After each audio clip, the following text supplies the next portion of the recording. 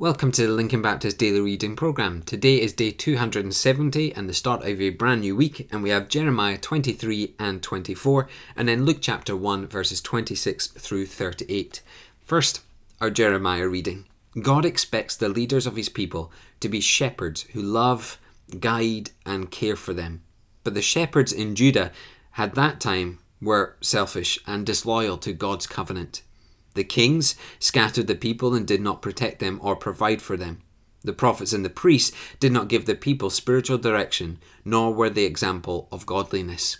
And you see, I've preached this recently, that as the leaders are, so the people will be. If the leaders do not care for the people, if the leaders do not lead the people, if the leaders do not shepherd the people, then the people themselves will revolt, because that's what they see in their leaders. In Jeremiah 24, the first fruits were to be offered to the Lord as a sacrifice of thanksgiving for his goodness.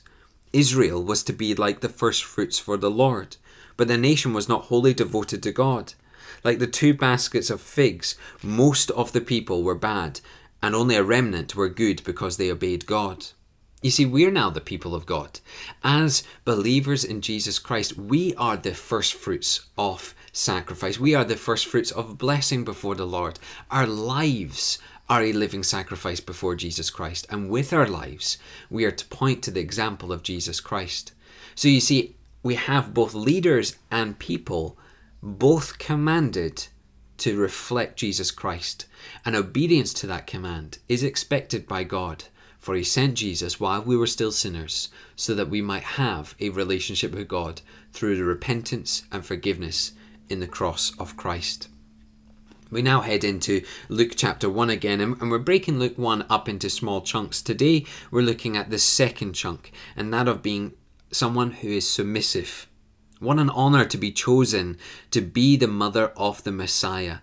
Mary humbly submits to the Lord, because she had the faith that he would keep his promise. Her decision would bring her sorrow and suffering, but she willingly yielded it. She was blessed among the women because of the grace of God given to her. You see, all who trust Christ as their Saviour are highly graced by the Lord. I think we need more Marys in the Christian life. I think we need more Marys in the church. Those who would be faithful to the Lord's command, no matter how crazy it sounds, because the trust in the Lord is absolute. Do you know, as I reflect on that just now, I do wonder, as the church, have we forgotten what it means to truly be faithful and trust the Lord? It's a challenge that each one of us faces every day as we walk this life, as trials and struggles come our way. Will we be resolute in Jesus Christ? The only way to be resolute is to have faith in him and let his power be in our hearts, minds and souls.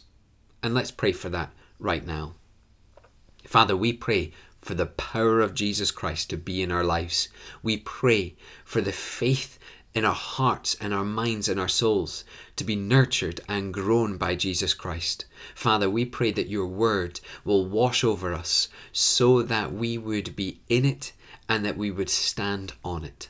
And Father, we pray that that would be evident in our lives today. In your name, amen.